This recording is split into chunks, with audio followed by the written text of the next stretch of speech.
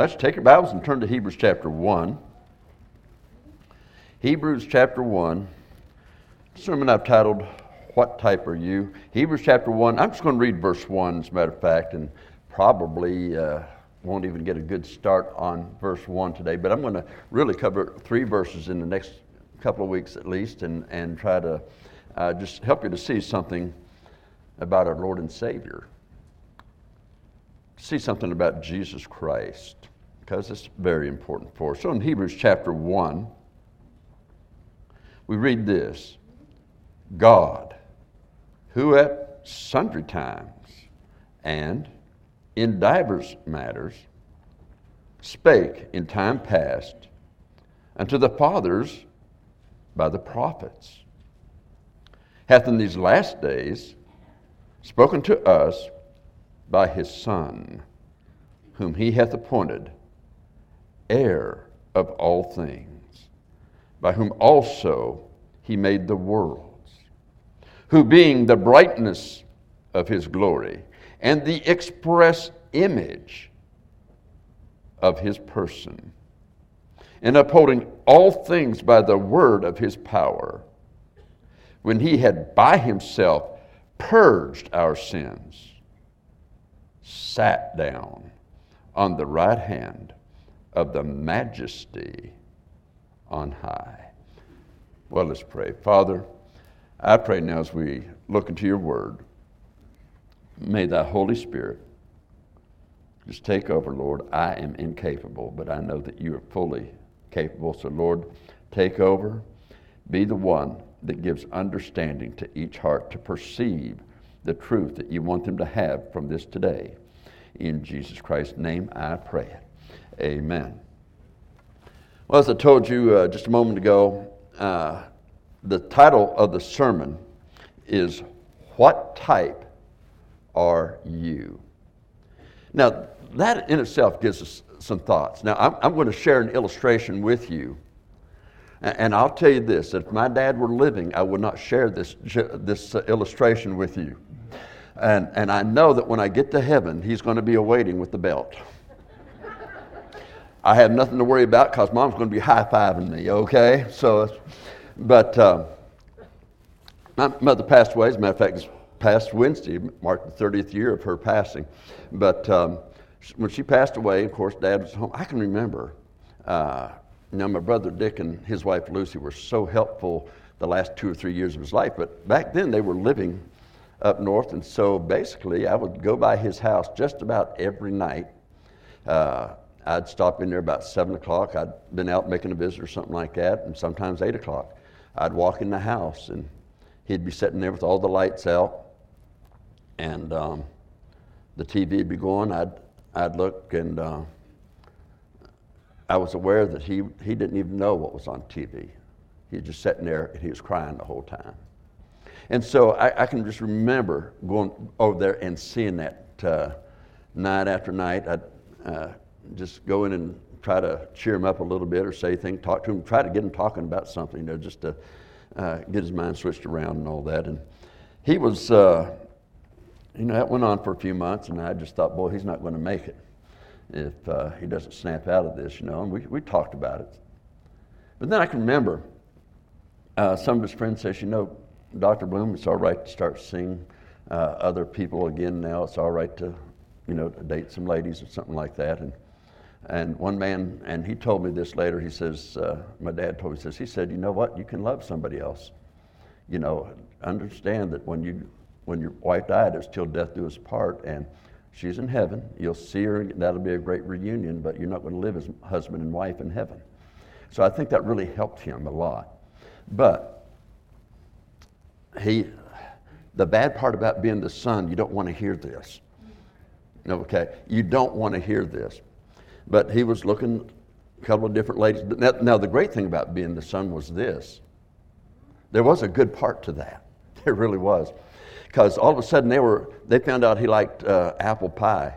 Man, he's getting all kind of apple pies, And I was making sure I tested them so they didn't have anything wrong in them.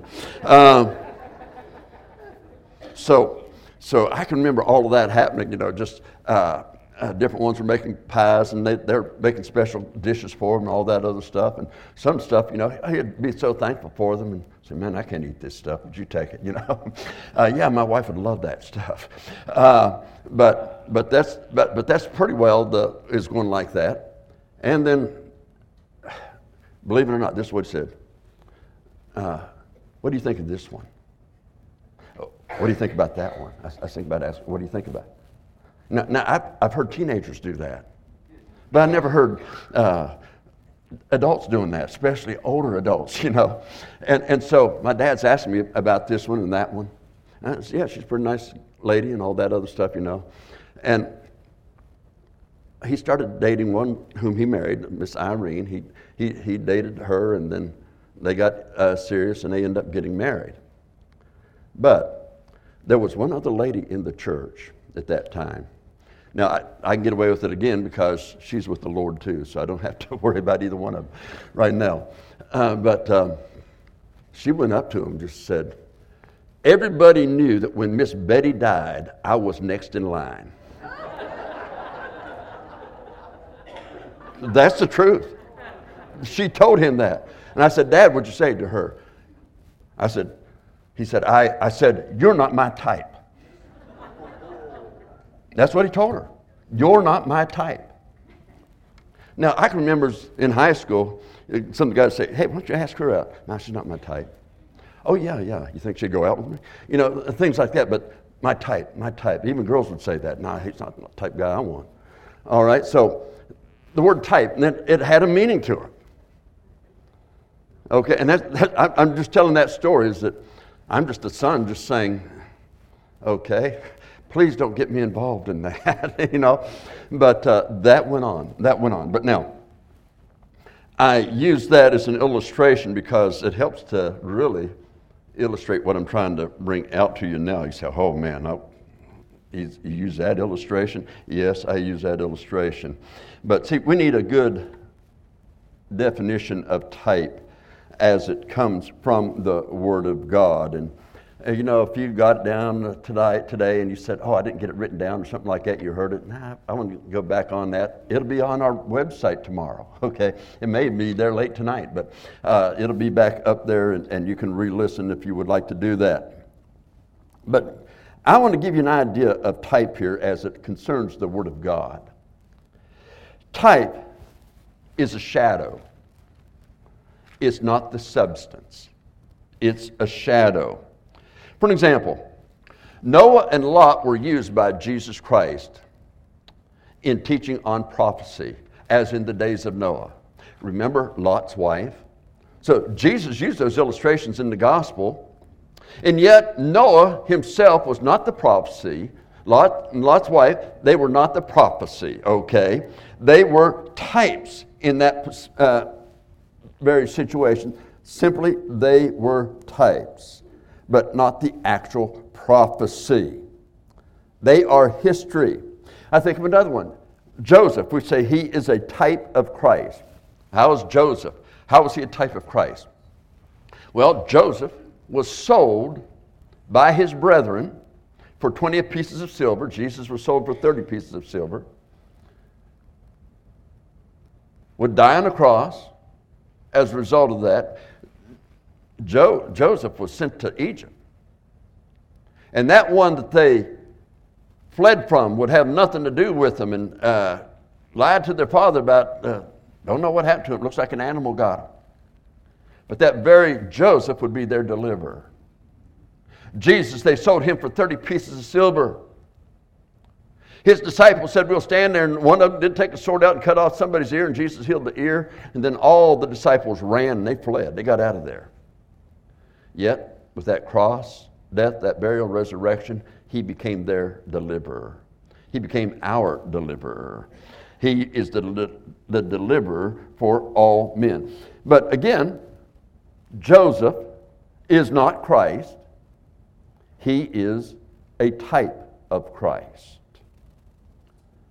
So again, I want you to get this down and think about this. By definition,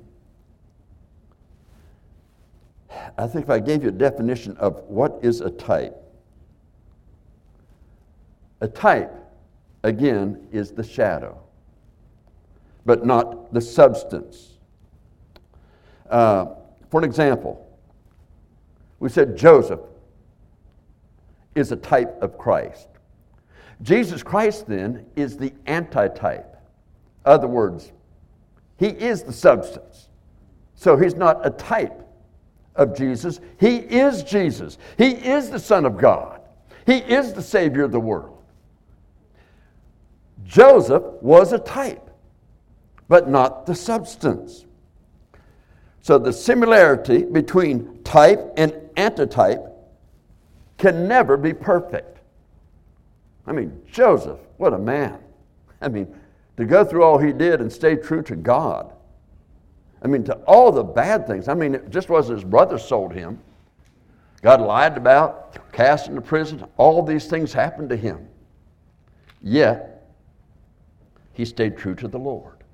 Through it all, he stayed true to the Lord. And yet, as a type of Christ, just like Christ, through all the persecutions, through the cross, even through the devil trying to bring him down, again, never sinned one time, and he would be our perfect sacrifice. So, type, antitype. The type can never be a perfect match because it's not the substance, it's just a shadow. If you had this light up here, it's cast my shadow off over here. Let's just say over here on the wall, I can see a little bit over there. Okay, you can shoot that shadow all day, it's not going to hurt it. Even if it's my same outline, it's not going to hurt it. Okay, it's just the type. If you're going to shoot at me, have blanks. Okay, but now what I'm saying is that it's not the substance. So Jesus, and I want you to get this down, Jesus is not a type of God. He is God.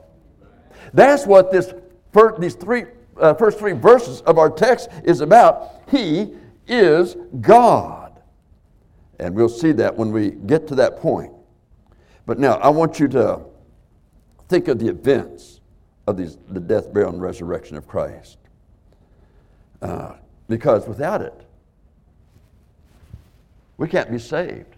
Now think of this. In all of human history,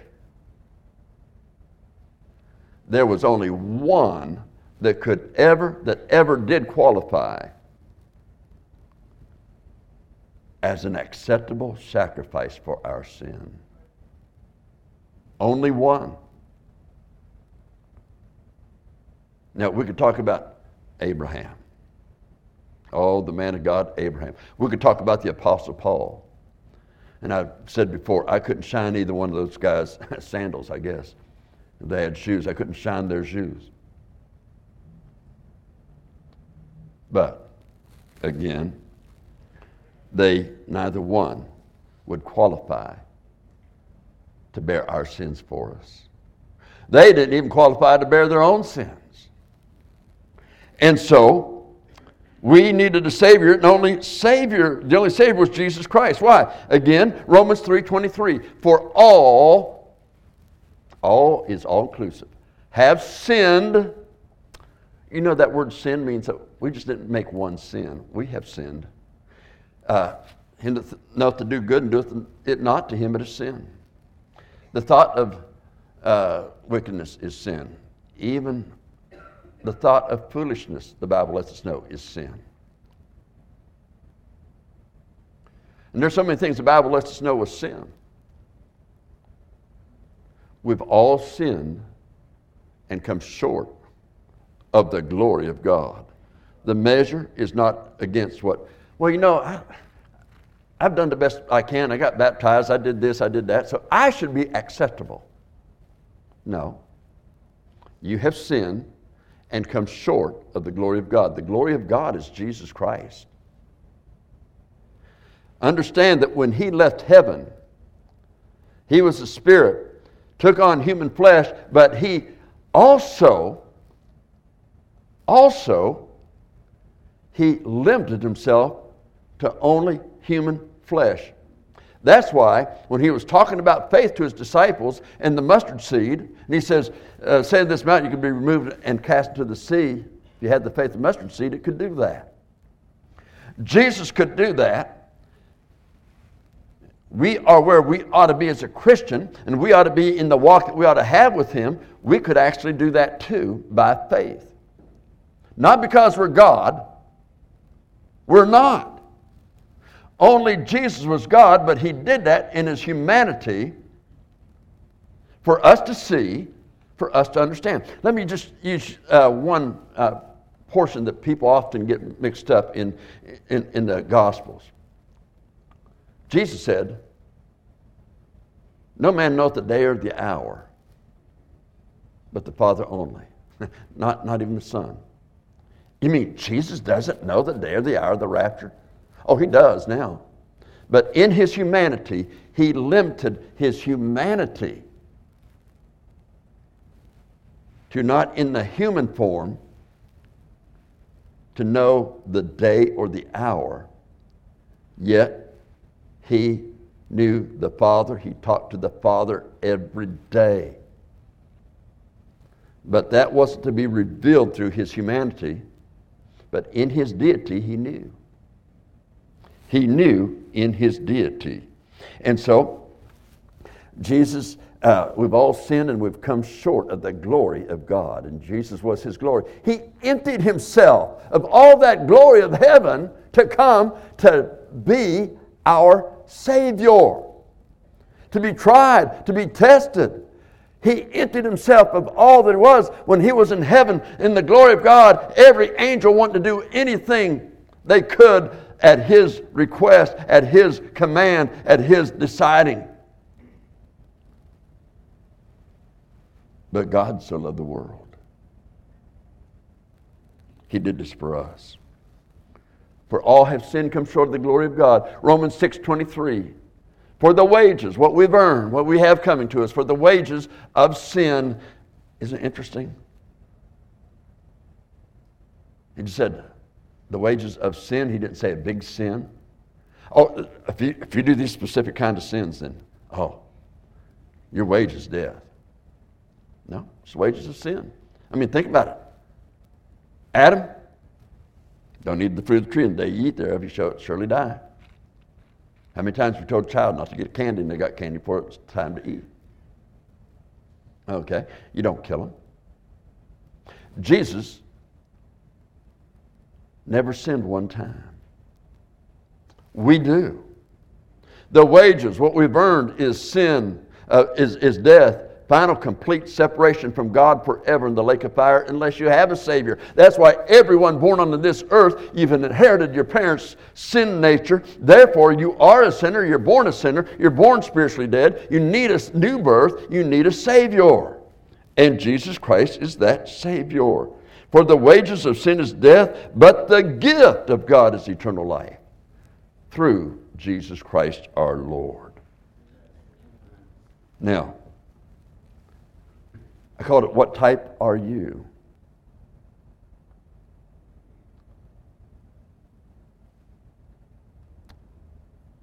As a Christian, if you're saved, the type you want to be is a type of Jesus Christ, who when he was reviled not again. As a type of Christ. No, we're not the substance. We're not Christ.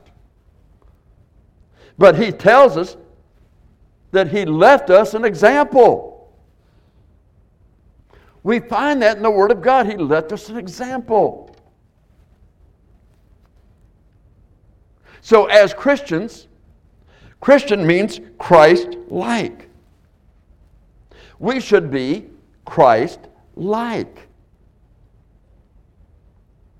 And so, what did Christ do? He went everywhere preaching the Word. Everywhere he would go, he preached the Word, he taught the Word.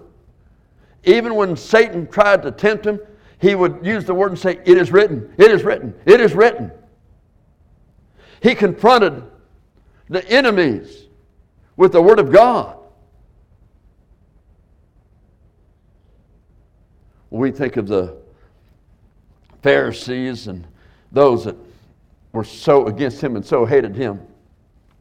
And yet, the one said, Lord, what do I do to have eternal life? And he says, you know the commandments. Named a few of them. He says, yeah, Lord, all of these I've done from my youth up. He said, okay, sell all thou hast, give it to the poor, and come follow me. Oh no. See, he had another God in his life, and it was his riches. I mean, when you think about Christ, why would somebody like that want to follow Christ? Now, sometimes you'll have a church in town, and so this is the church in town, and this happened a lot with the contemporary crowd, okay? This church, boy, they're the contemporary crowd. They've got this big church. Oh, man, look at that. Boy, they have all this fun and everything else. Everybody's going there. They're going to that church. Back in the 50s and 60s, the independent Baptist church movement was growing. People went to that. I mean, we were naming sin. We were hitting everything right square in the eyes, between the eyes. I mean, we were hitting it hard. Out soul winning, out witnessing, out doing these things, separation from the world. And boy, people are just excited. What's going on? You got part of it. But then the world gets in. Think of all of that now. That you have that Jesus, what happens? Well, he starts off, he calls 12 guys. After a while, he's got 70. He feeds 5,000. The next time he's feeding, it's dropped down to 4,000. Now, the 5,000 and the 4,000 were just men, besides the women and children, but just numbering the men, let alone the women and children. So it's actually more than that. But the second time, it was less. Then it got down to his 12. And then it was just the 12. Judas goes to the priest and he sells him for 30 pieces of silver. Going to deliver him. But Jesus still has the 11 with him. But when they get there and they see what's going to happen, even the 11 forsake him. So do you call Jesus Christ a failure? I mean, boy, he had 5,000 one time, he lost it all. No, people responded to all these big things that appealed to the flesh. Hey, he's healed people. They were thinking the healing of the leper. They were thinking the healing of the blind. They were thinking the healing of those things was the great thing Jesus did. No, the great thing that he did was to save lost souls headed to hell. When you think that of the guy that was healed, remember the ones that were lepers? There was 10 of them. They all took off when he healed them all. But only one turned back to say, thank you. He said, only one. See, they weren't wanting a relationship with Christ. That lady that everybody scoffed, that was down on everything else, she came in and washed his feet with her tears and dried them with her hair. Oh, why would a guy allow a woman that low down, that immoral, no good for nothing? Why would he allow them to do it? Because Jesus saved her soul. Jesus saved her soul. Mary Magdalene, she'd had 7 devils. She was a witch. What we'd call witchcraft today. 7 devils. God saved her soul. So who's the first one at the tomb and sees him first alive? It's Mary Magdalene. Yes, Ephesians 2:8-9, for by grace are you saved through faith, that not of yourselves, it is a gift of God, not of works, lest any man should boast. Look, you can have people coming in here. They can be tattooed from head to toe. They can have all kinds of different colors in their hair, and their clothes may not be what you think they should wear to church. I'm glad they're here.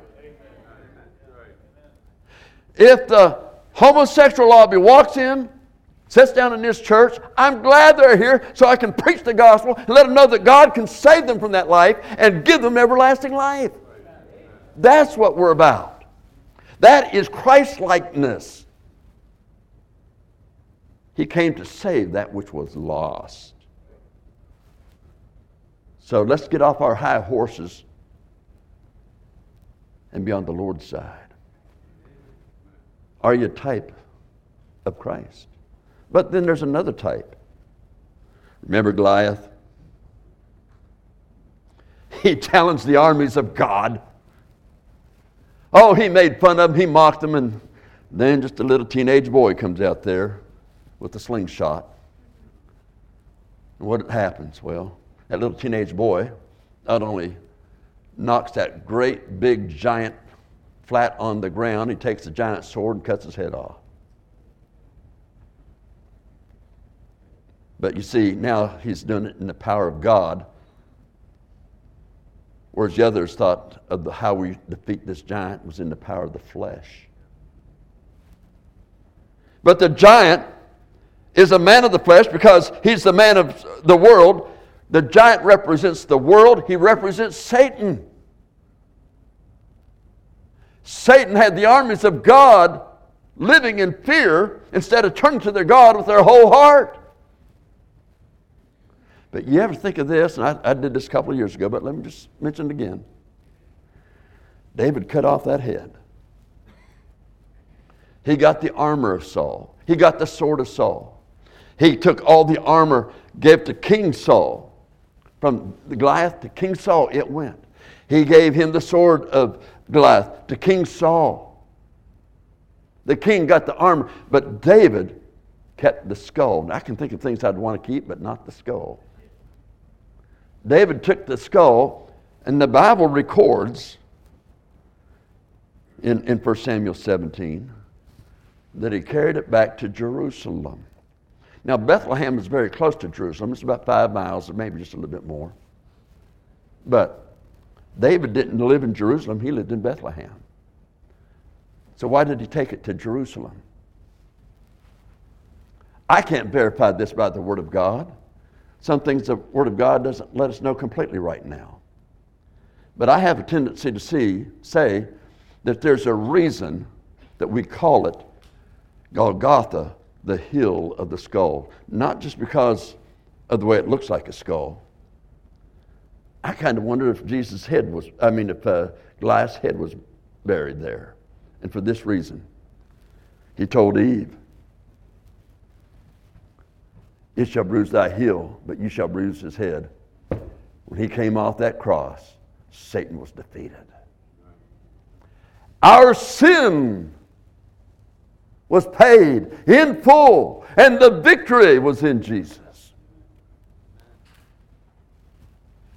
But you see, Goliath had a great army. Oh boy, the army he had. Boy, was that tremendous. But guess what? All those guys, they were laughing at those Jewish people, the Jewish armies. The people of God, look at their God. What he does. God can't do anything for those guys. And all those people that abandon God for the world. You read in other parts of the Old Testament, how the people of God started going over and making their worship, making their life, making everything like the world does. What happens? God has to take them off into captivity. God has to punish them. He's got to do so many things to them. As Jeremiah says, it's time to go back to the old paths. So what I'm asking you is this. Are you a type of the world? Type of what Goliath was? What all the world looks to? Or are you a type of Christ? Directing people to the Word of God. Directing people to the matters of the soul and eternity. So I ask, if you died today, Do you know if you would die that if heaven is your home?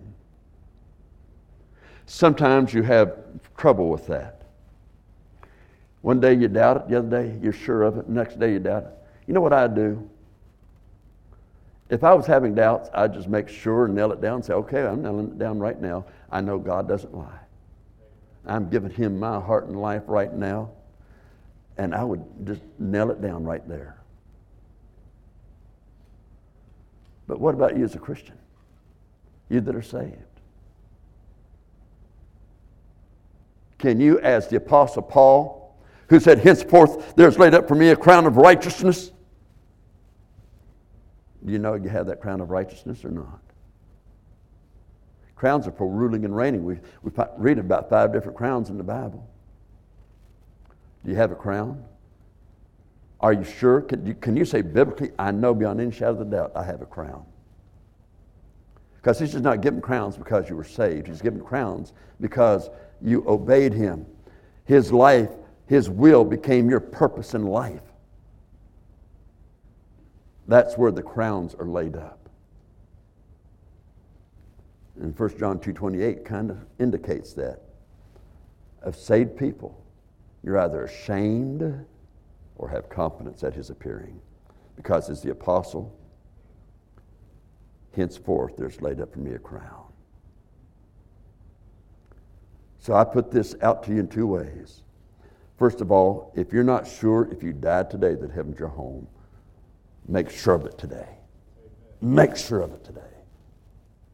Don't play Russian roulette with your soul. This world is in such a mess.